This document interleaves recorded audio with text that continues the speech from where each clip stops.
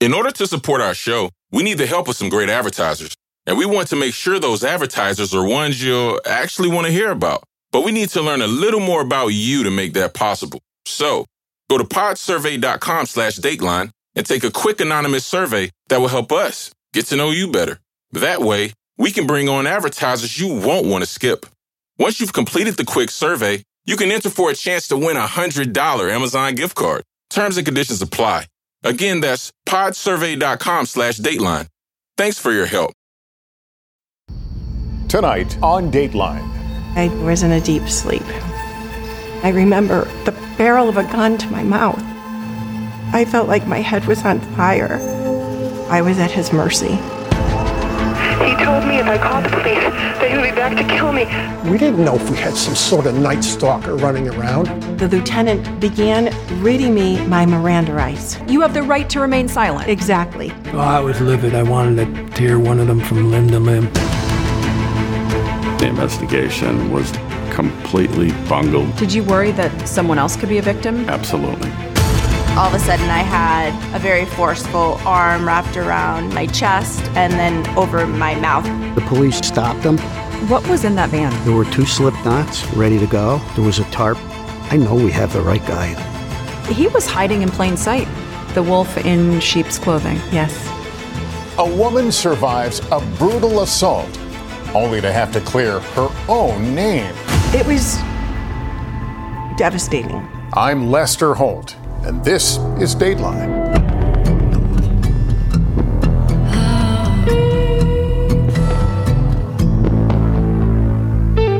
Here's Andrea Canning with Evil Paid a Visit.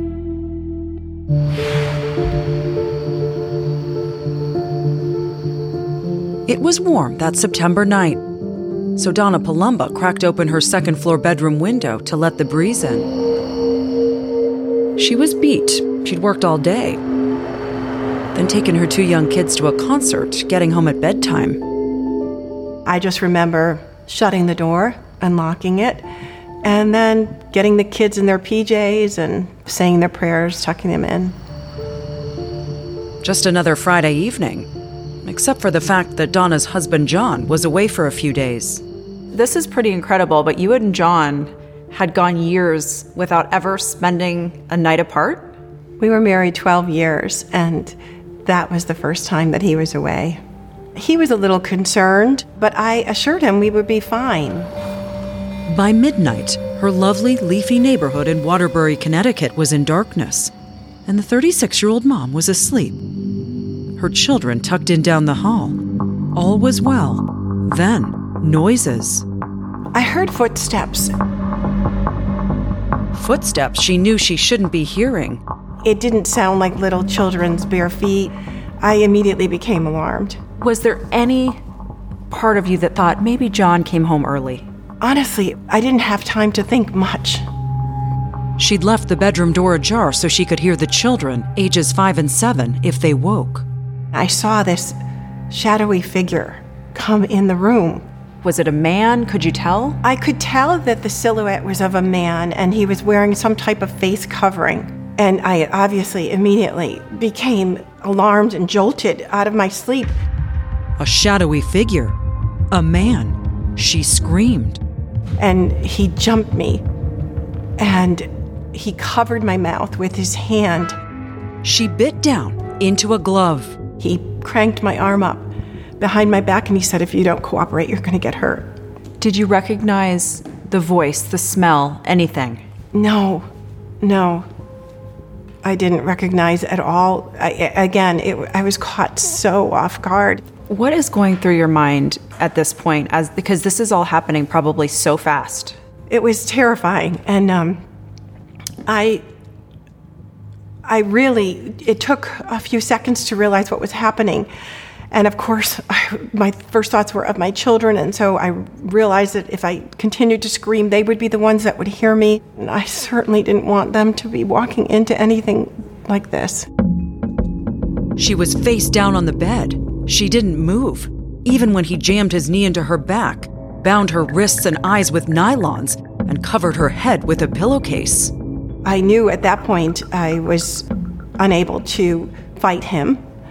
And so I just thought, I've got to do what I can to survive. To survive, did that mean staying quiet? Did that mean not resisting?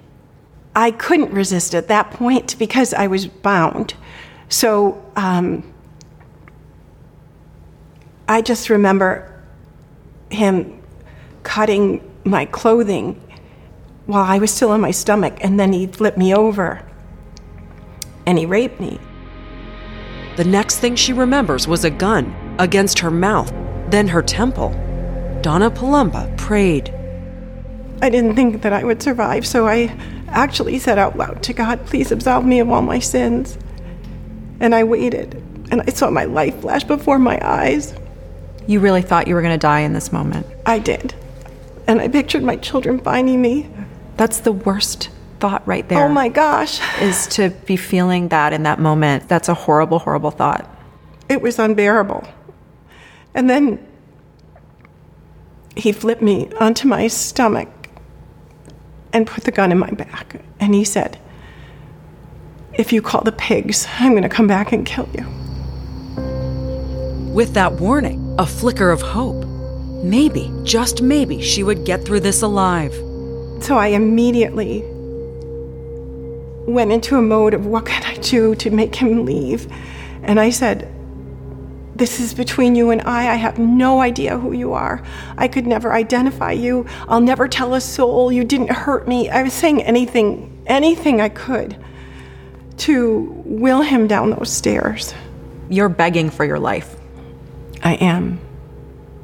I thought this was the only way that he could possibly leave if I tell him that, and I did. And, incredibly, he did leave. Donna listened to him go down the stairs and close the door behind him. She was shaking, in shock, and profoundly grateful. That must be such a bittersweet feeling that, okay, I've just been through the worst experience of my entire life, but I'm alive. And that's how I felt, Andrea. It's like I was so disoriented on the bed when he left, but so grateful when I heard that door close and I knew he had left the house. I just was immediately so relieved, but my first thoughts were of my children, and I could not get to them fast enough. She managed to loosen the pillowcase and the nylons tying her wrists, and she ran to them. I think about you before you've reached their bedrooms and that fear of, oh God, please let them be okay. Please let them be okay. Because you don't know if he's willing to do what he did to you. Who knows what he's capable of? Exactly. And I didn't know if he had gone to their rooms prior to coming to my room. I didn't know. Oh, I could not get to them fast enough. And when she did, she burst out crying. They slept through the whole thing. They were sleeping. And at that moment, I thought, if they were untouched and I had survived, we're going to get through this. I immediately was hopeful. The kids were fine. And Donna, still standing after the most terrifying experience of her life, still able, somehow, to count her blessings. I know I was fortunate.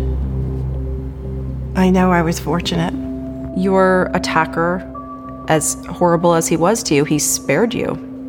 Yes, he spared my life. I don't know why to this day, but I thought at that point that the worst was over. But it wasn't. Little did I know what lie ahead. Coming up, turns out Donna was only minutes away from another shock.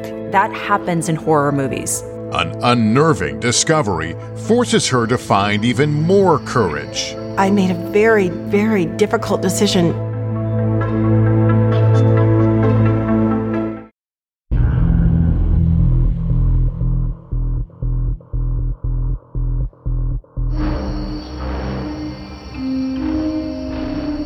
Donna Palumba was raped in her Connecticut home back in 1993 when her husband John was away. Her attacker disappeared into the night, leaving Donna alive and her 2 young children asleep and untouched.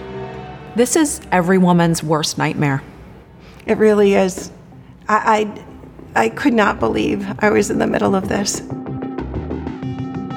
Donna was in shock, but she knew she had to report her assault. She didn't have a cell phone. Few people did 3 decades ago. So she picked up the landline in her bedroom. It was dead. The kitchen phone was dead too. That happens in horror movies, thrillers where people cut the phone lines. Did you think about how scary that was, that he methodically cut your phone lines? I just knew that I've just been attacked and assaulted, and I cannot call for help in my home where I can be with my children. She was cut off from the world, and for all she knew, her attacker was still out there, lurking, waiting for her to leave to get help. If she ran to a neighbor's, would her kids be safe in the house? Why not wake them up and take them and say, look, we've got to go get some help, something happened? I did not want to frighten them. I also could not physically carry them down. I didn't want to endanger them. But she also knew she couldn't sit tight in the house until morning. The sooner the police knew about the assault, the sooner they could track down her attacker. I made a very, very difficult decision to leave the children to run for help. That was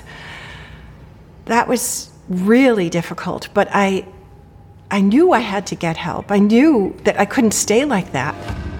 So where do you go? You come out the front door right here. I came out the front door, ran down the sidewalk, and my neighbors on either side were elderly, and the lights were off. And so I ran to my neighbor's, and his back porch light was on. And I knocked on the door. He answered? He did. And who was it? It was actually a distant cousin of my husband's, Cliff. And he took one look at me. I mean, I can't even imagine what I looked like. I had the nylons on my neck, on my wrist. Oh my gosh. I was in a bathrobe, and I just said I'd been attacked, but I was worried about the children, so I just kept saying, Cliff, he told me he'd kill me. I don't know what to do. John's away. The children are home by themselves. I ran for the telephone, and I called 911. We have an assault, a sexual assault. Okay, where did the sexual assault? I know. What is the address? Listen, I'm the victim. Donna, terrified, trembling, took the phone from Cliff. He cut my phone line, so I'm at a neighbor's. My children are okay, but they're in the house by themselves. How old are the kids? They're 7 and 5. 7 and 5? Please, I don't want to leave them alone. What should I do? Cliff grabbed an axe and ran to Donna's house to stand by the door, guarding the children, in case her attacker returned. It started to dawn on me that we've got a maniac that broke into her house and assaulted her in her bedroom. Yeah, there was no other choice. I just ran to a neighbor because he cut the phone lines. Okay, you stay where you are for a second. Let us get the police in the area. Donna relived her nightmare. He told me if I called the police, that he would be back to kill me. She was hyperventilating. The gentleman that did this said... Do you know him? What? Do you know the guy? No, I don't know him at all. All she could think of was her attacker's threat and that gun. But listen, he told me if I called the cops, he would kill me. I don't want... He can't kill you. You're not there, are you? No. I begged him to keep me alive. I felt something in my head. I thought it was a gun for sure. Do you think he had a gun? Yes. I heard metal clanging, and he put it in my throat, and then he put it in my head, and then he put it in my back. That assailant may have a gun. She can't give a description of him. Oh, dear God. Okay. Try to stay calm. Yeah. The officer on the phone counseled her. Okay, don't change your clothes or anything. I didn't touch anything. I'm all ripped. Listen to me, don't wash. I didn't. Okay. But she was frantic to get back to her children. Oh, my God. Oh, my God, I can't believe it. Okay, you're doing good. Just hang in there. A police officer arrived at Cliff's, and Donna handed the phone to him. The two officers shared a somber assessment. Is she all tied up? Is she ripped apart? Yeah. This sounds real serious. Yeah, I know it is. Okay. The officer then asked for a key to Donna's front door and took off to her house. Donna started calling family members. Your phone jolts you out of your sleep? Yeah. Bill Palumba is Donna's brother-in-law, John's younger brother. Does she say exactly what happened, or just that you need to get to the house? I needed to get to the house. Somebody broke into the house, and she was clearly upset. Bill threw on a pair of sweats and tore out of his house. Donna, waiting at Cliff's house as she'd been told to do, could stand it no longer. She ran to her home, now a crime scene crawling with officers. I just remember seeing flashing lights and walking into this scene that was so surreal in my own home. And my first thoughts were of my children. And I was able to go upstairs and check on them, and they were still asleep. Oh, wow. Even as officers shone flashlights in their faces. Bill Palumba arrived and helped carry the sleeping children to their grandmother's house nearby. And then a discussion ensued. Had you said to Donna, we need to call John? I think when all my brothers were in the kitchen with her, we really said, we're going to need to tell him. But she was very hesitant on telling him until he got home. John, who was in Colorado at a good friend's wedding, was due back the next day. I did not want to call John, and I would not want to talk to him at this moment to frighten him when he couldn't be there. That would just be torture for him. Some people would think that maybe should have been your first call to your husband. If he was in the area, absolutely, but he could do nothing from where he was. Doing nothing was not in John Palumba's DNA, especially not where Donna was concerned. Everyone braced for his return. Coming up, a meeting with an investigator takes an unthinkable turn. He put me in a small interrogation room. He took out a little white piece of paper and began reading me my rights. When Dateline continues. For true crime fans, nothing is more chilling than watching Dateline. Have you ever seen such a thing before? For podcast fans, nothing is more chilling than listening. What goes through your mind when you make a discovery like that? And when you subscribe to Dateline Premium, it gets even better. Excuse me if I sound a little skeptical. Every episode is ad-free. Ooh, wow. So this could be your ace in the hole. And not just ad-free, you also get early access to new intriguing mysteries and exclusive bonus content. So what were you afraid of? Dateline Premium. Subscribe now on Apple Podcasts, Spotify, or DatelinePremium.com. You ready for what's coming? Hey guys, Willie Geist here, reminding you to check out the Sunday Sit Down podcast. On this week's episode, I get together with 7-time Grammy winner Kacey Musgraves to talk about the inspiration for her new album, the process she uses to write those beautiful songs, and finding success while bucking convention in Nashville. You can get our conversation now for free wherever you download your podcasts.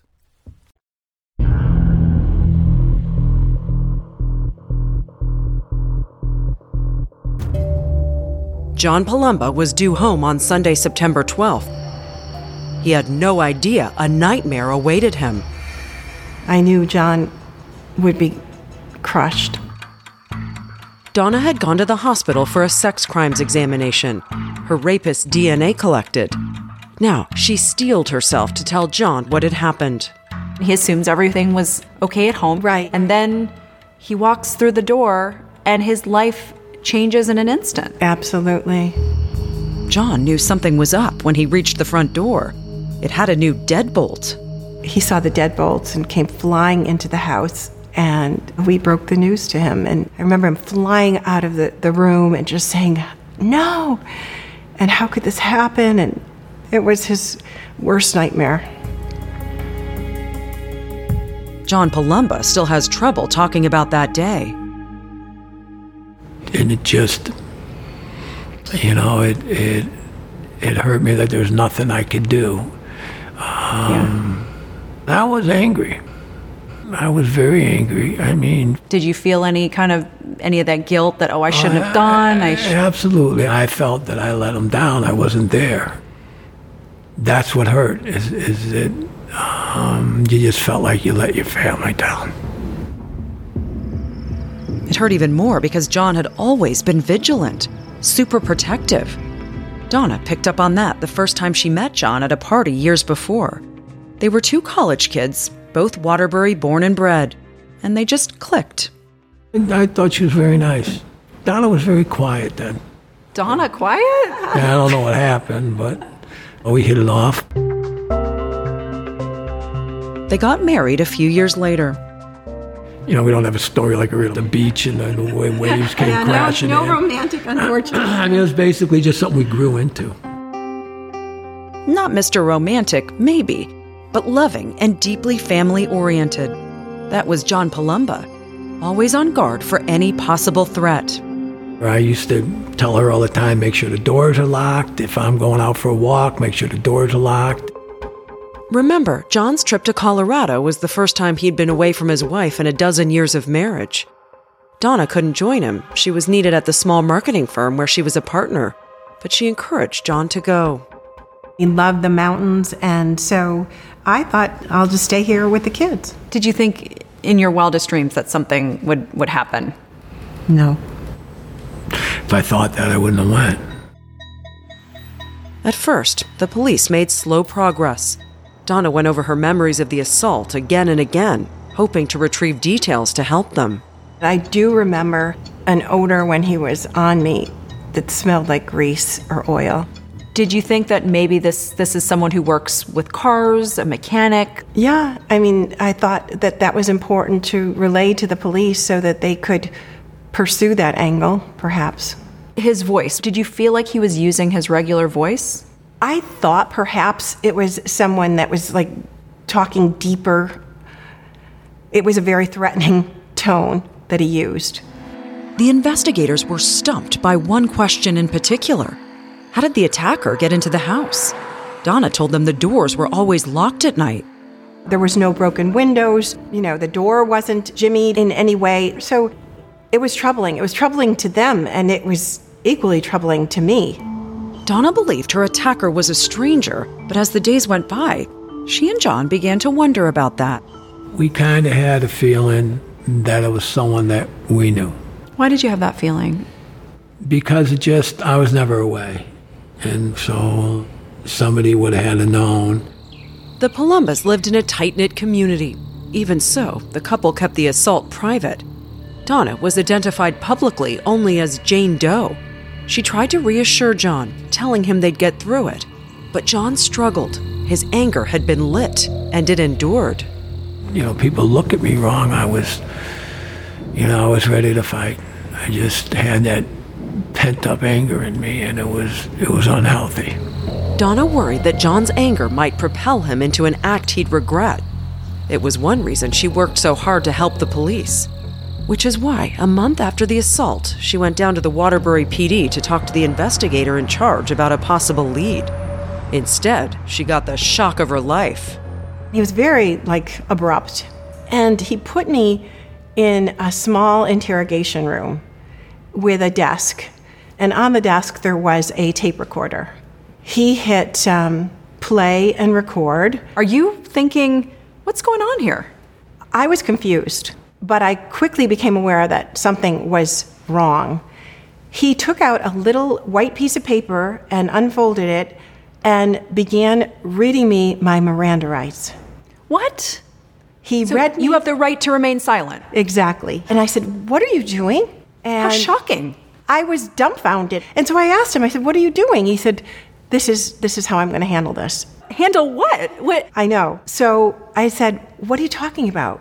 And he looked at me and he said, "Why don't you tell me what really happened that night?" Donna suddenly realized she was being accused of lying about her rape, the most traumatic experience of her life. What in the world was going on? Coming up. He said, "We have rock-solid evidence that you purposefully lied to the police." Donna comes to a stunning realization. So you've been raped, and now you're the one who could potentially be arrested. Right. I become the suspect.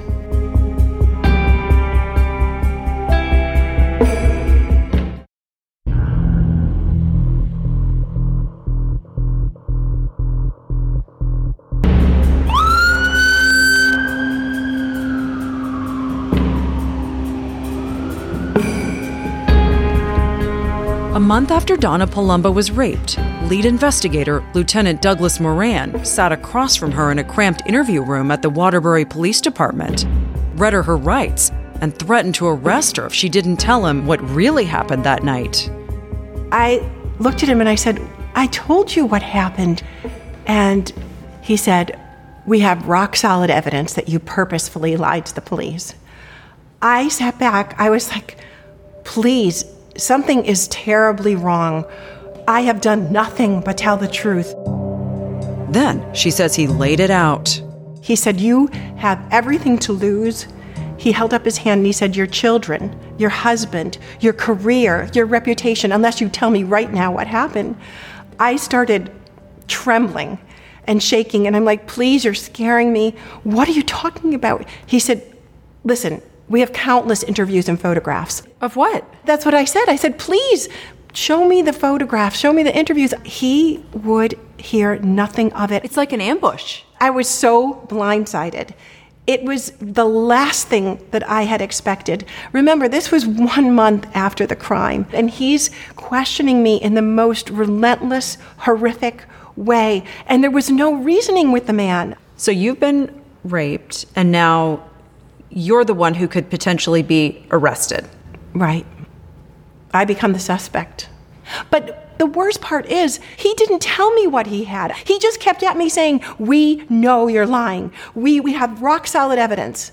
But not willing to share it. Not willing to share anything, but he made it clear. He said, if you do not tell me what happened, you will be arrested. I started crying, and I looked at him and I said, what could you be thinking of doing this to me? And he looked at his watch and said, I'm thinking of what I'm going to have for lunch. It was devastating. But yet you didn't just get up and leave. I didn't, because he was going to arrest me. I tried everything I could to set the record straight, to let him know he's on the wrong path. Whatever he has can be explained. Finally, she fell silent, and the lieutenant issued an ultimatum. He said, I'll tell you what, I am going to let you go under the condition that you come back here this afternoon. You tell me what really happened, and this tape goes in the drawer. I'm going to close the case. But if you don't come back this afternoon, I will find you and arrest you, and your picture will be in tomorrow's paper.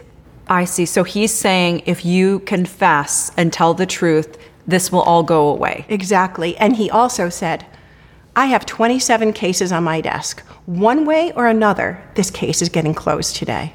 Donna was reeling. She stumbled out of the police department and told her family what had happened. You went down to the station to confront I went down with the her officer. father. What happened when you went down there? They didn't even take me in the room. He met me in the hallway, and I started yelling and screaming at him, and he didn't even have the courtesy to sit me down and tell me what he had. And he goes, I got irrefutable evidence that your wife is lying. And he said, her story's full of holes, and yes, there is the threat of her arrest, but he didn't say why. After that angry exchange at the Waterbury Police Department, John suddenly realized what the police were thinking, that Donna had had an affair and had invented the rape as a cover-up in case she was discovered. John knew he had to ask his wife if that was true. It was very hard for me to even have to ask that question. But I just figured, all right, they say they got irrefutable evidence and this and that, so I got to ask her. John Palumba says his trust in his wife never wavered. After all, he knew Donna. If anybody had a clean reputation, it was her. A real lady is how John describes his wife, a throwback to yesteryear. Donna wasn't the kind that went to happy hour with the girls, or she wasn't the kind who would be out, by herself or, with a girlfriend. She was, a person who was home. All the same, John knew he'd have to ask his wife that painful question. I just looked at Donna and I said, is there anything I should know about? Coming up, a new encounter with police enrages John all over again. Oh, I was livid. I wanted to tear one of them from limb to limb. When Dateline continues.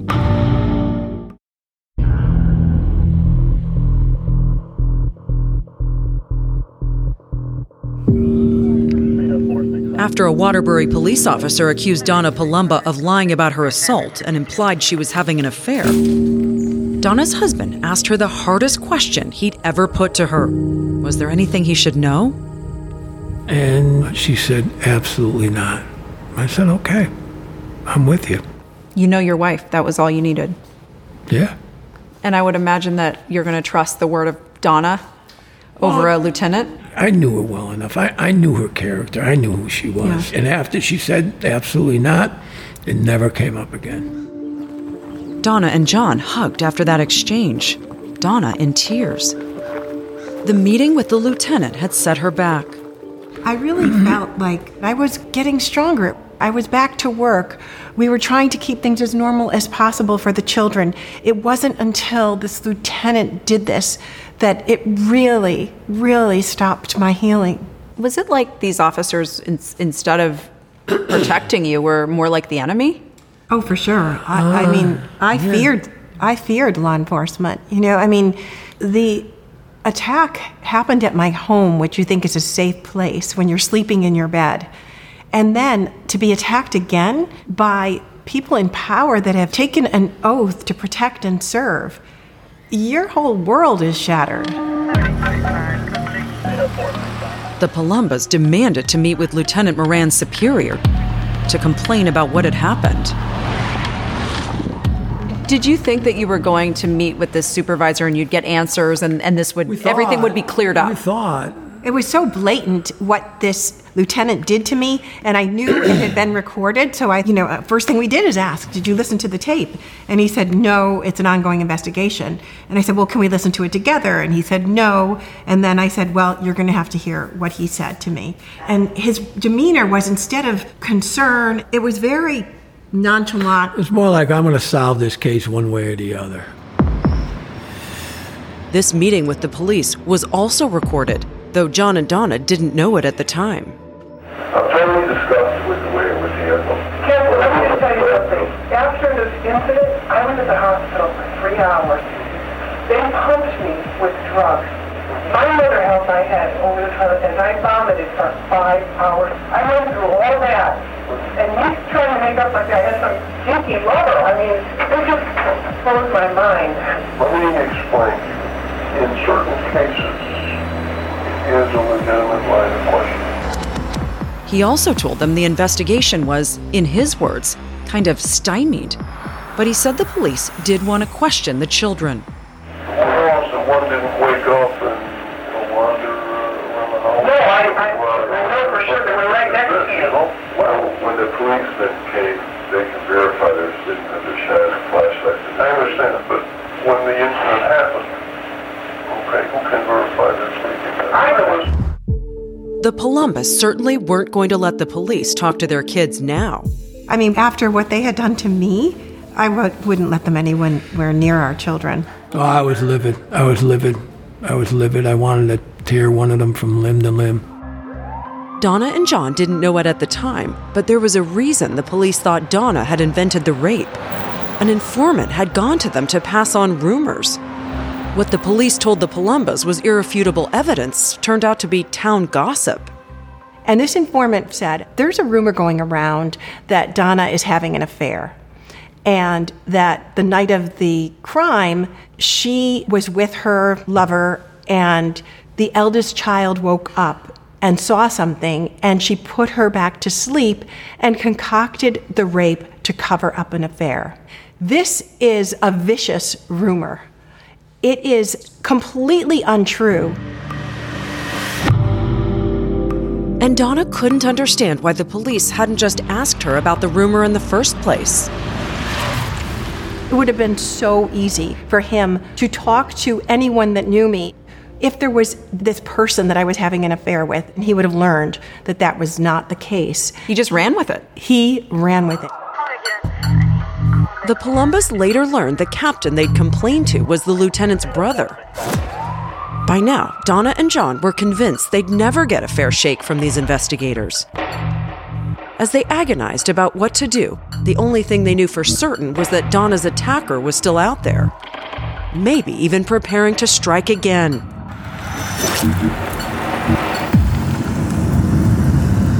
Coming up, a damning report of the Waterbury police response the night of Donna's assault from one of their own. So these officers came to this crime scene. Did they cordon it off? No. Did they canvass the neighborhood? Did they talk to people? No. Did they call in the forensic team? They did not.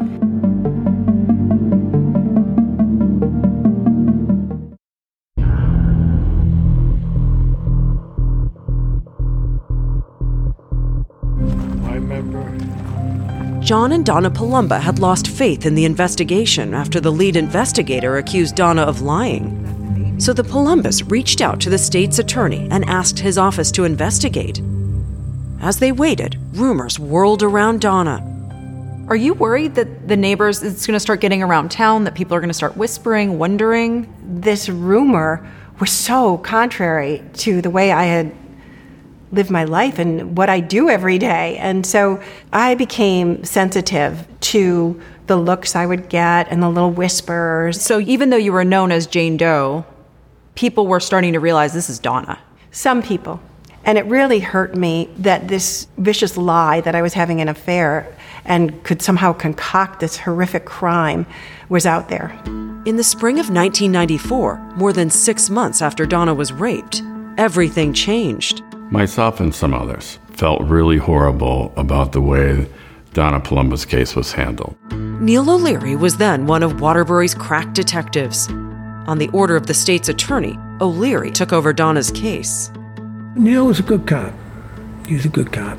He knew right away that this case was mishandled. And he wasn't afraid to tell us. He wasn't afraid to say it either. O'Leary knew it would be a huge challenge to find Donna's attacker because so much time had passed. Witnesses disappear, memories disappear, evidence disappears. But, we started as if it happened the night before. He told me if I called the police, they would be back to kill me. O'Leary listened to Donna's 911 call again and again. Oh, thank God, he was my children alone. Okay, we got an officer there now.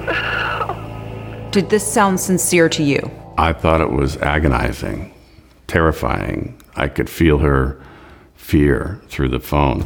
Oh, dear God. But the first investigators had issues with that call.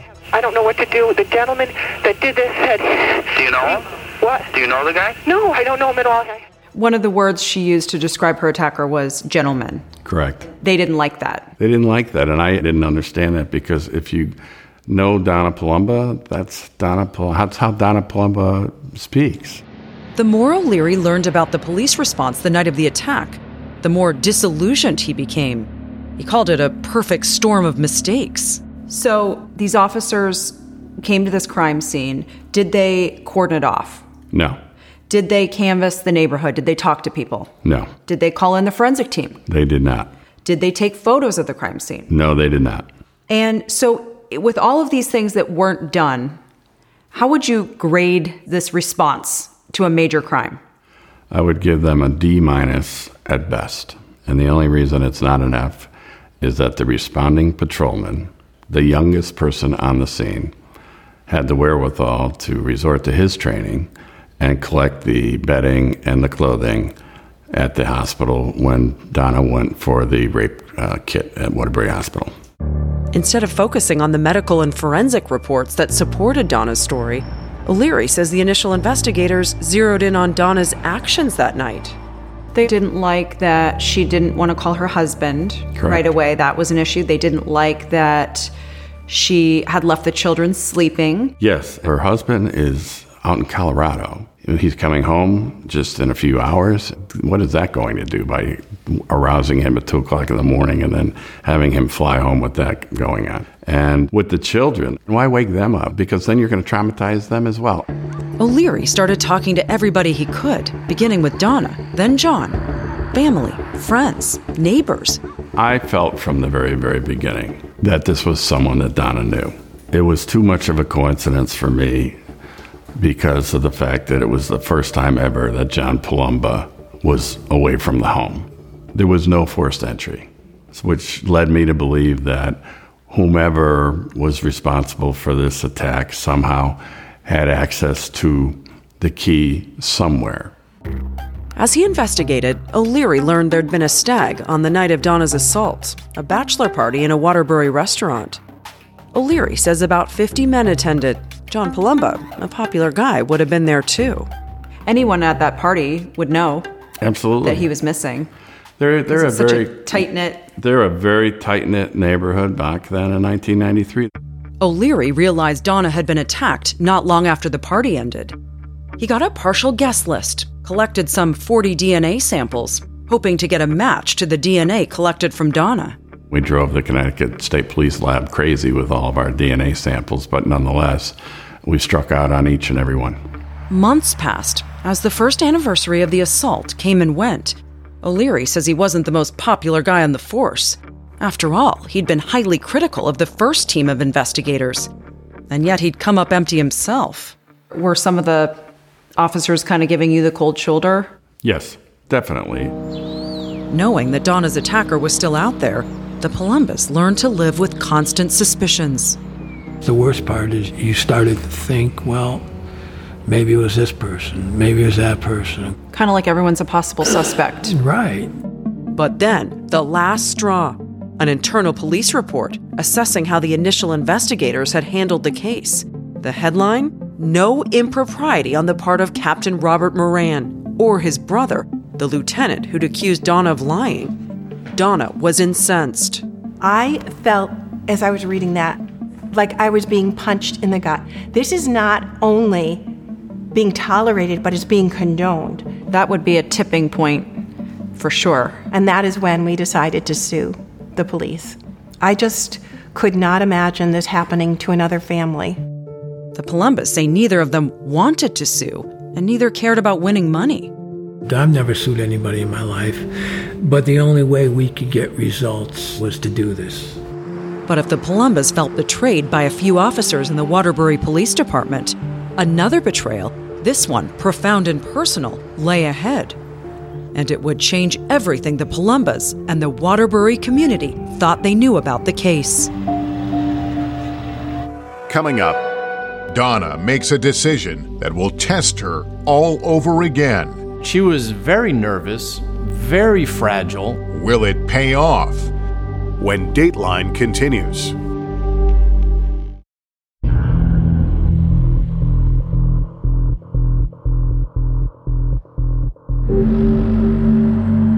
The Palumbas lawsuit accusing the Moran brothers and the city of Waterbury of negligence finally made it to court in early 2001, almost 8 years after Donna was raped.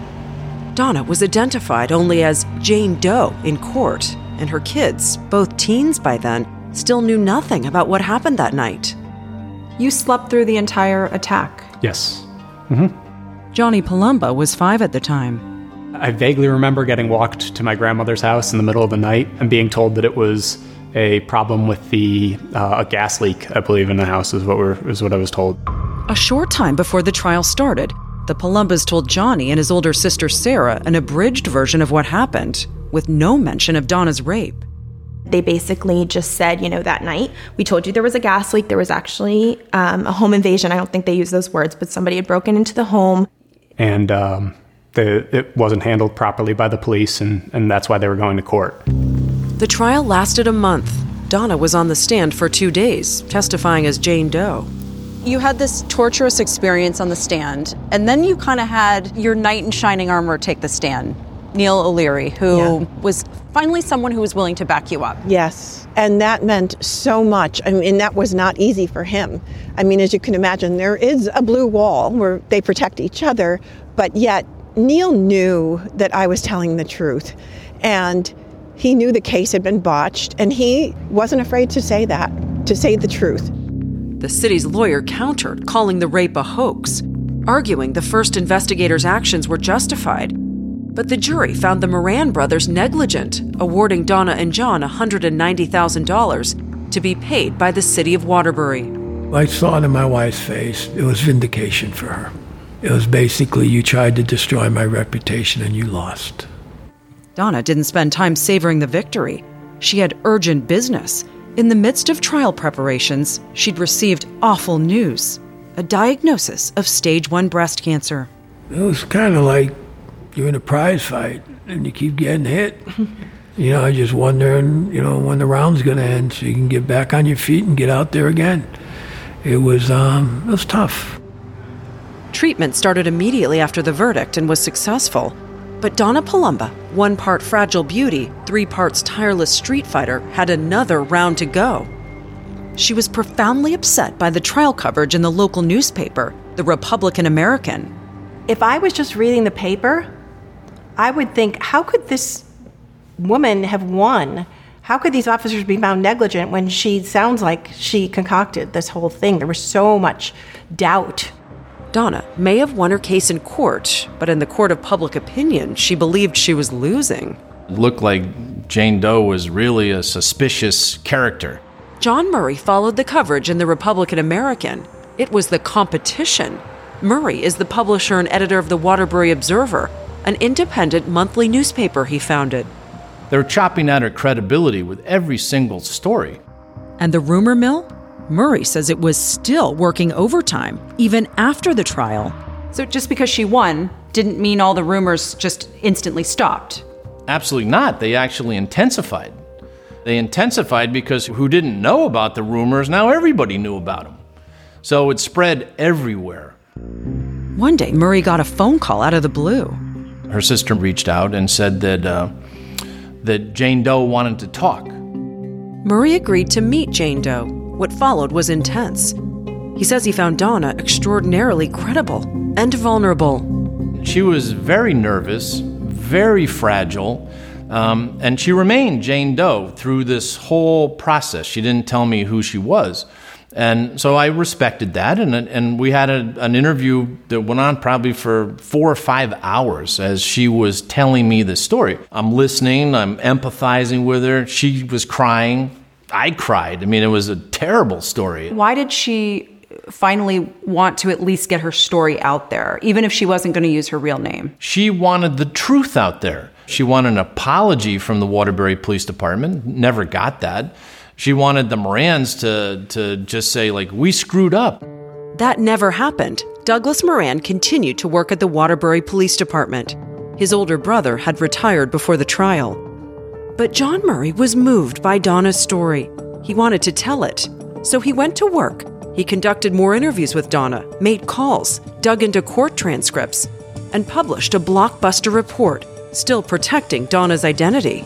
Some of the testimony is in print, so we transcribed that and shared that. We printed the 911 call that's very compelling. So it made it out into the public, and I think that gave her a great sense of relief that someone had believed her and acknowledged the story that she was telling. That must have felt good getting that story out there. It did. I was still Jane Doe, but at least it was documented, the truth of what happened that night and afterward. The story shut down some lingering gossip.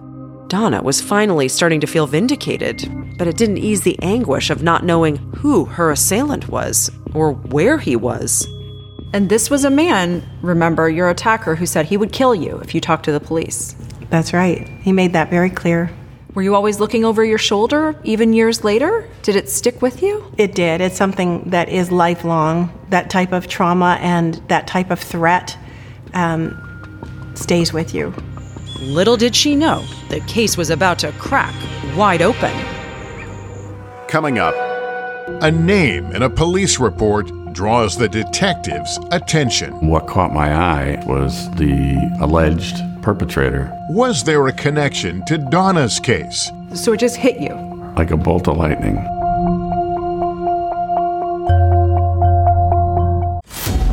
For true crime fans, nothing is more chilling than watching Dateline. Have you ever seen such a thing before? For podcast fans, nothing is more chilling than listening. What goes through your mind when you make a discovery like that? And when you subscribe to Dateline Premium, it gets even better. Excuse me if I sound a little skeptical. Every episode is ad-free. Ooh, wow. So this could be your ace in the hole. And not just ad-free, you also get early access to new intriguing mysteries and exclusive bonus content. So what were you afraid of? Dateline Premium. Subscribe now on Apple Podcasts, Spotify, or DatelinePremium.com. You ready for what's coming? Hey guys, Willie Geist here, reminding you to check out the Sunday Sit Down podcast. On this week's episode, I get together with 7-time Grammy winner Kacey Musgraves to to talk about the inspiration for her new album, the process she uses to write those beautiful songs, and finding success while bucking convention in Nashville. You can get our conversation now for free wherever you download your podcasts.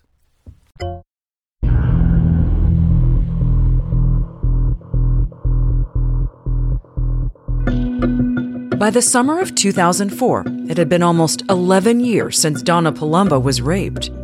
Neil O'Leary hadn't forgotten about her case, but he hadn't solved it either. The case basically went cold, except for the fact that I would check in with them periodically and let them know that we were still looking at anything even remotely close. Any sexual assault, any burglaries that might be similar. So, did you think that this would ever get solved? No. It might have been solved, but I just think the window closed. The only thing that I had hope for was I had DNA. So if the person did it again and they got DNA, then they could tie it in. That gave me hope. I didn't honestly think about it every day that they're going to catch this guy, but I did know that there was DNA evidence, and I did understand at that point the power of DNA. Meanwhile, everyone had moved on. Donna's marketing business was thriving. Sarah was attending college. Johnny was in high school. And Neil O'Leary had weathered the divisions in the Waterbury Police Department to become acting chief. Then, one day, he was going through case reports when something caught his eye. And I came across this attempted sexual assault case on Fleming Street. And what caught my eye on the case was the alleged perpetrator was John Regan. Did that name ring a bell for you? Well, I knew John Regan and the Regan family, a prominent family in Waterbury. And I was astonished. He was accused of sexually assaulting his coworker, who was a 21-year-old girl. John Regan was a middle-aged father of 3, respectable guy known to everyone in town by his nickname Rocky. I called down the head of the detective bureau, gave him the case, and asked him to look into it, get a hold of the victim, and follow up with her. The victim told detectives that John Regan took her to his parents' house, which was empty at the time. Once there, she said Regan pulled her onto his lap and assaulted her. She said she fought him off and managed to get away. I talked to the detective that took the statement from her, and she, the female detective, said that she absolutely believed her. As the Waterbury PD worked the case, O'Leary couldn't get the incident out of his mind. And the way he tells the story, what happened next was pure serendipity. Remember that party the night of Donna's rape? The Stag? It was a big affair, the kind of bash that Waterbury was known for. Stag parties are popular in the city of Waterbury because family, friends, and neighbors get together and celebrate an up-and-coming wedding. We're one of the only communities that still has these enormous stags. And who was the stag for? A man named Regan, a cousin of John Regan's. So I'm driving home from work that day, and it's when I remembered about the stag that we spent so much time on. So it just hit you in the car? Like a bolt of lightning. It hit me, and I'm like, is it possible that John Regan would have known that John Palumbo was out of town? Did John Regan go to that stag? I had seen a list of the people that had gone to the stag, and I didn't remember seeing that name. O'Leary had always suspected the stag party was key to the assault, and he knew that when John Palumbo didn't show, word got out that he was out of town. So he made a call and discovered that Rocky had indeed attended that stag, although his name wasn't on the guest list. O'Leary quickly called a meeting with Donna and John. That's when he asked if we knew John Regan, and my husband was like, of course, yeah, he's a good friend. And he's like, why? And John immediately dismissed him, like, there's no way he could be connected. Do you think that maybe, nah, I said, I couldn't be him. No way. Couldn't be him. No way. Even though John Palumbo was adamant. O'Leary asked for a DNA sample on the outside chance he'd get a match to the evidence collected from Donna after the assault. Rocky gave a sample. And I thought, it can't be him. Well, yeah, I mean, if why he would you give a sample? Yeah. That would implicate you if you were Donna's attacker. Right, exactly. John Regan was charged with unlawful restraint in the incident involving his coworker and was out on bail. Those who knew him couldn't believe he'd do such a thing.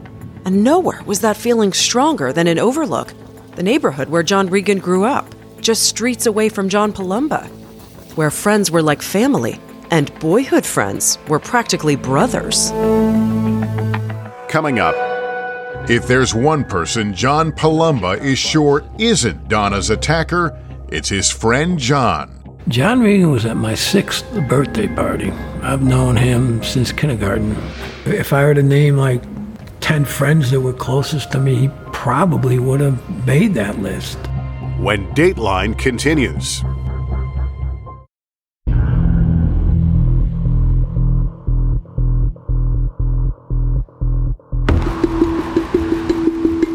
In October 2004, Acting Police Chief Neil O'Leary summoned Donna and John Palumbo to his office. It had been 11 years since Donna was raped. As they stepped into the elevator in the Waterbury PD, Donna and John were consumed by one question. Was O'Leary about to tell them there was a DNA match with their old family friend, John Rocky Regan? John had known him forever. John Regan was at my 6th birthday party. I've known him since kindergarten. Our families were friends. I knew his whole family well. John and Rocky grew up just blocks from one another in Overlook, which was then a comfortable, prosperous neighborhood in Waterbury, where neighbors were like family and crime was almost unheard of. John Murray knows Overlook well. Sounds like a very idyllic neighborhood that they grew up in. It was a beautiful neighborhood, and people would just walk to school. They'd walk a mile downtown to go to the schools, and nobody does that anymore. It was a pretty peaceful place back then. The kids here grew up playing together on Saturdays and praying together on Sundays. John's younger brother, Bill Palumbo. It's a type of neighborhood where you could leave the house right after breakfast and not be back until sundown, and parents didn't have to worry about you because you were with a whole bunch of kids. You just got 20 guys and you had a pickup baseball game or football game, and that's the way the whole neighborhood was. Everyone looking out for each other? Pretty much, yeah, pretty much. Do you have fond memories of John Regan from those days, playing sports and hanging out in the park? Oh yeah, we all had a good time. We all enjoyed each other's company. We had a lot of fun. We had one game of football up there where this one group challenged us and said they were going to kick our butts, and I think we beat them 86-6. It wasn't even close. You remember John Regan in those days as a friend? Yeah. We kind of were a group of friends that did a lot of stuff together. John and Rocky were members of prominent local families. An elementary school in Waterbury is even named after a Regan family member. John's father was a popular mayor. Rocky's dad, a well-liked dentist. We used to go with our fathers. They would do the country club of Waterbury. They'd get football tickets for a Giants game. We'd go down on a bus trip and, we'd watch the game and then take the bus back. John went on some of these? Yeah, him and I would go because his father would go, my father would go. Both boys were all about sports. We played football together in high school. I kind of helped him, with some of his skills on the team. I mean, his parents were very nice people. He has 2 sisters who I liked, and his older brother was a friend of mine too. What started as kids playing football turned into teenagers dating girls. How was he out on a date? Was he a respectful guy to his date? Yeah, he was always respectful that I saw. Did you like hanging out with him? Yeah, he was fun. The guys grew up, graduated, got married. He was at your wedding? Yeah, I was at his too. I knew his wife and her family since her brother and I were friends in kindergarten. I knew him for so long. I mean, it was like, if he would have been, like, if I were to name, like, 10 friends that were closest to me, he probably would have made that list. That's how well we knew each other. Donna grew up in Waterbury, too. She and John bought a house in Overlook to raise their family. Rocky and his wife lived nearby, and the 2 couples swapped favors. Did you trust him? Was he the kind of guy that would help you out, would have your back? My garage roof was in a little rough shape, so he helped me put a new roof on. And then in turn, I helped him with his roof. And then because, he helped me with the roof, we had him and his wife and his kids over for dinner. And how was that, Donna? fine. It was the neighborly thing to do, to thank him for his help. John obviously knew him better than you did, but... Well, she knew him well, though. Well, was there anything about him that kind of rubbed you the wrong way, or that you thought, I don't love this guy, but he's friends with John? When I was in his company, he never did anything that I thought was inappropriate. He acted normal, just like all John's other friends. Years passed. Life got busy. John was involved with his job in insurance and with his family. Rocky, too, was a family man. He was a branch manager at a local roofing and siding company. Rocky and John saw less of each other. And now, on the elevator to Neil's office, Donna and John were asking themselves, would there be a DNA match? And could it be Rocky? Could it possibly be Rocky? This is a big moment for you getting on this elevator, because this could unlock the mystery of who did this to you. Yes. All those years of agonizing over her attacker's identity might come to an end in minutes. But a DNA match could mean the beginning of a new kind of torment.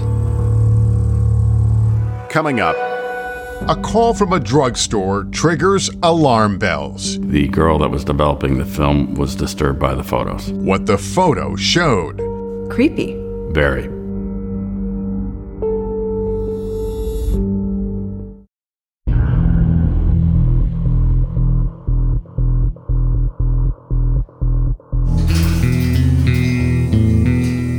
On an October day in 2004, Neil O'Leary ushered Donna and John Palumba into his private office. I could tell when she came through the door into my chief's office, she was nervous.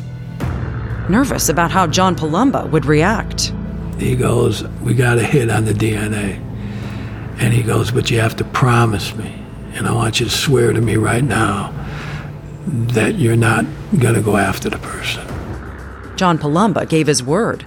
Only then did Neil O'Leary tell John and Donna the answer they'd been longing for since 1993. The DNA was a match to John Regan. It was a match. It was a match. What's that like in that moment where you go from the shadowy figure to a real person who you know? It was unbelievable. It was unbelievable to think that this person that we had known could do such a thing.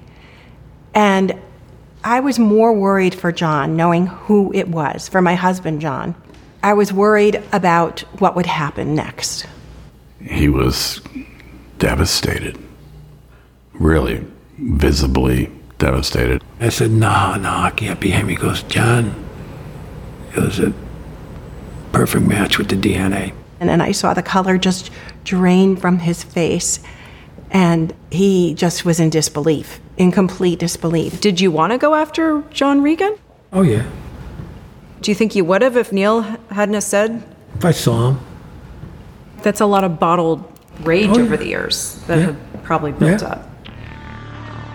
But John knew if he followed his anger, he'd hurt the people he loved the most. I'm a Catholic. Murder is not something that is acceptable. Plus, you have to think about what's best for your family. That would be a very selfish thing to do. I'd get rid of my rage, but then I'd put my family in a position where they could get sued by his family. The kids lose their father. But if I saw him and he came near me, I would have. But he didn't. Instead, he took that anger to his garage, put it toward destroying a few punching bags. You punched it so hard that you had to get a new one? Shreds them, yeah. No. Oh, come on. John called Sarah, who was away at college, to break the news. I remember where I was sitting in my dorm room, and I just remember being shocked to my core. And I remember going to the dining hall later that day, and I could not get his image out of my head for a long time after that. It deeply shook me. The fact that it was somebody that close to the family, that almost rocked me more than anything, just because I was convinced that this person was long gone, and it wasn't somebody that was long gone. It was somebody that was still in the community. Right under your nose. Yeah, it's disgusting. I mean, it's the definition of leading a double life. I remember him in our backyard. He was a close family friend. He was somebody that I would have never in a million years suspected to be capable of something like this. The memory of a day at the beach with John Regan haunts the Palumbas.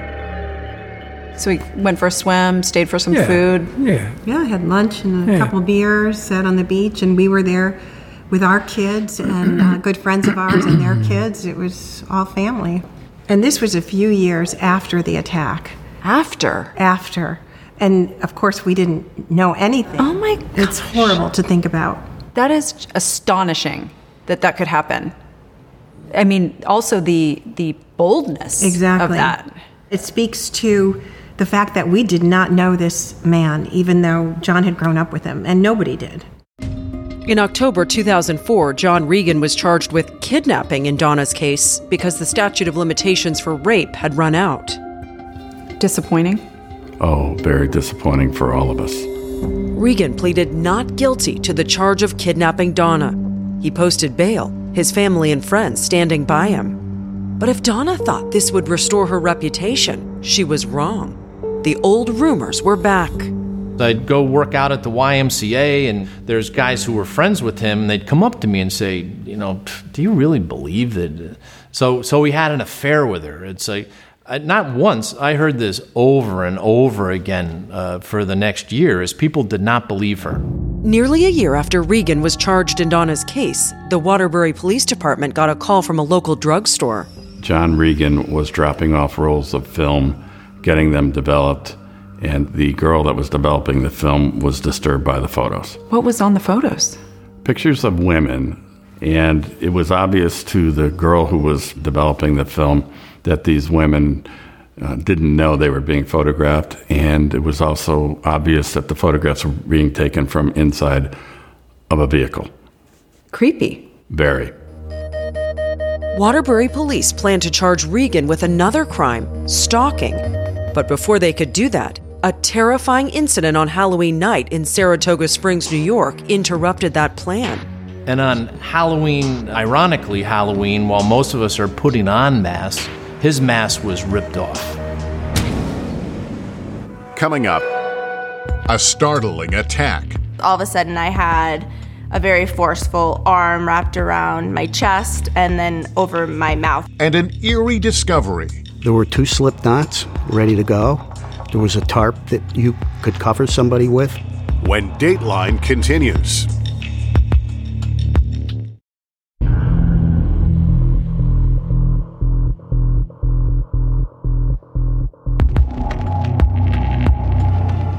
It was 5:30, dusk.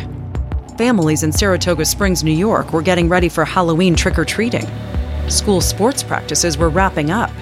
Members of the Saratoga Springs High School cross-country team were heading home.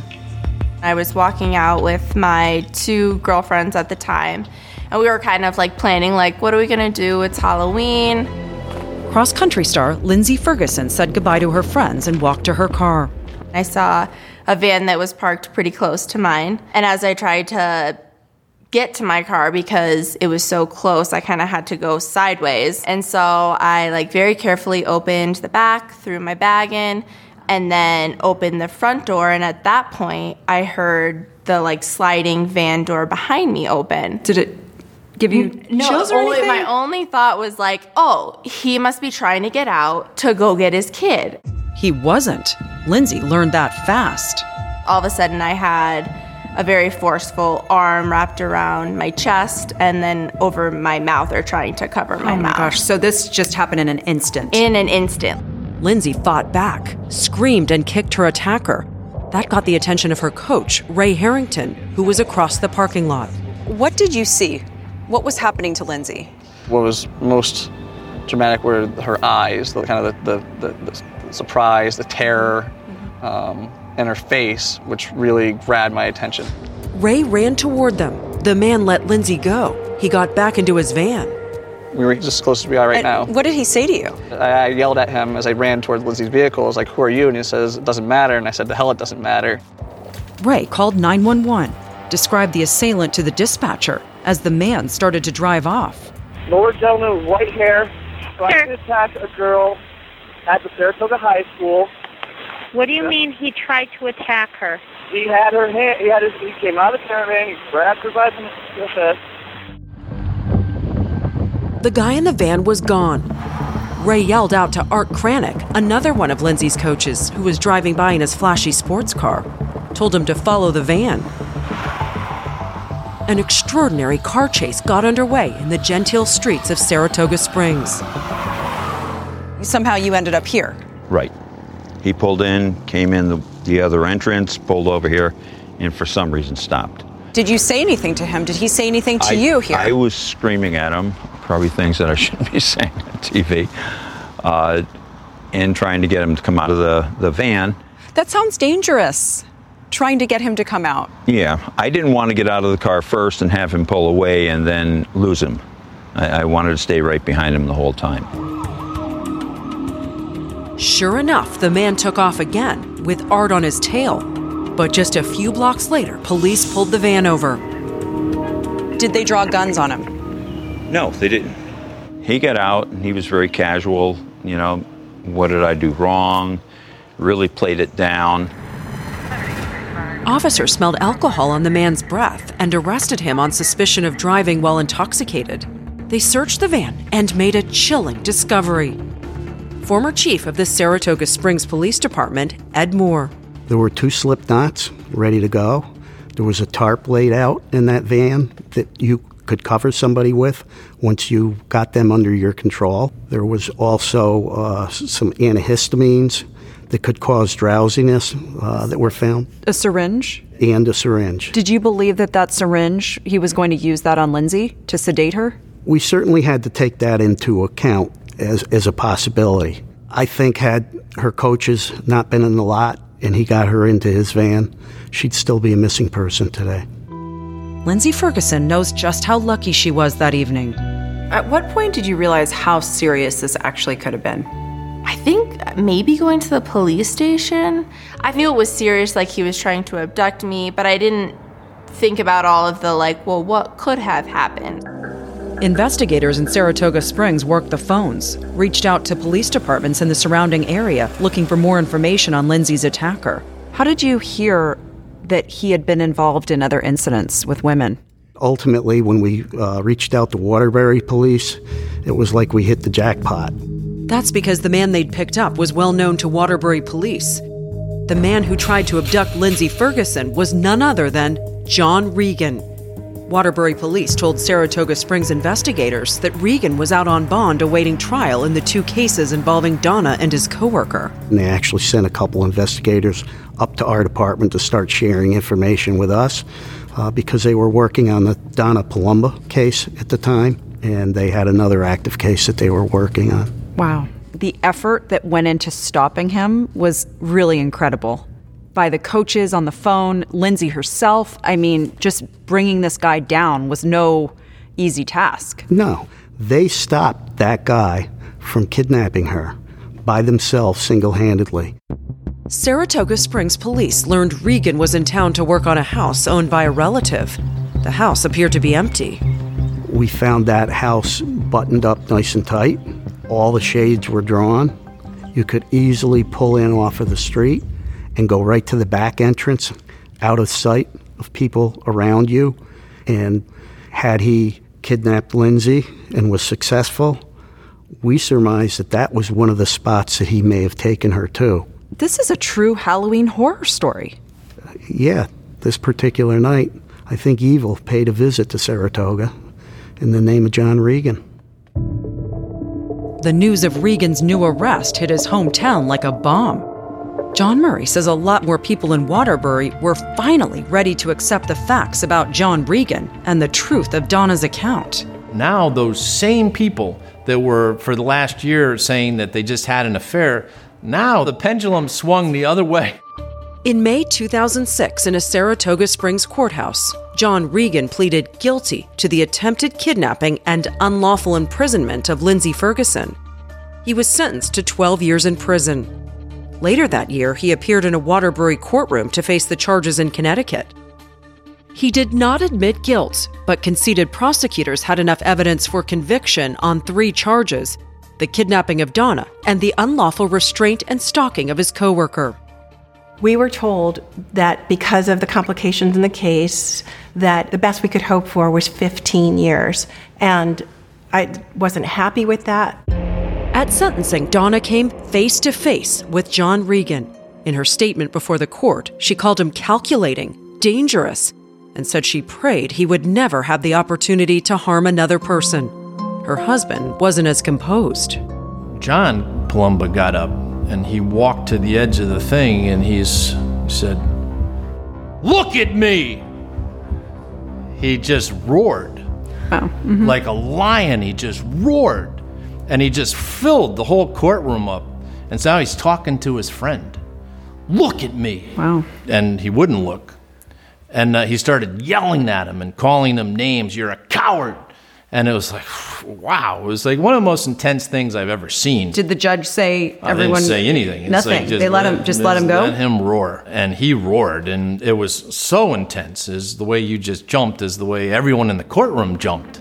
Regan was sentenced to 15 years in the Connecticut cases to be served concurrently with the Saratoga Springs term. Donna Palumbo's story seemed to be over. So why was she back in the courtroom years later, facing John Regan once again? Coming up, a sickening surprise. Infuriating. It was unbelievable. I had never heard of this before. And a moment nearly 30 years in the making. Did it give you chills? I was trembling. It was really intense.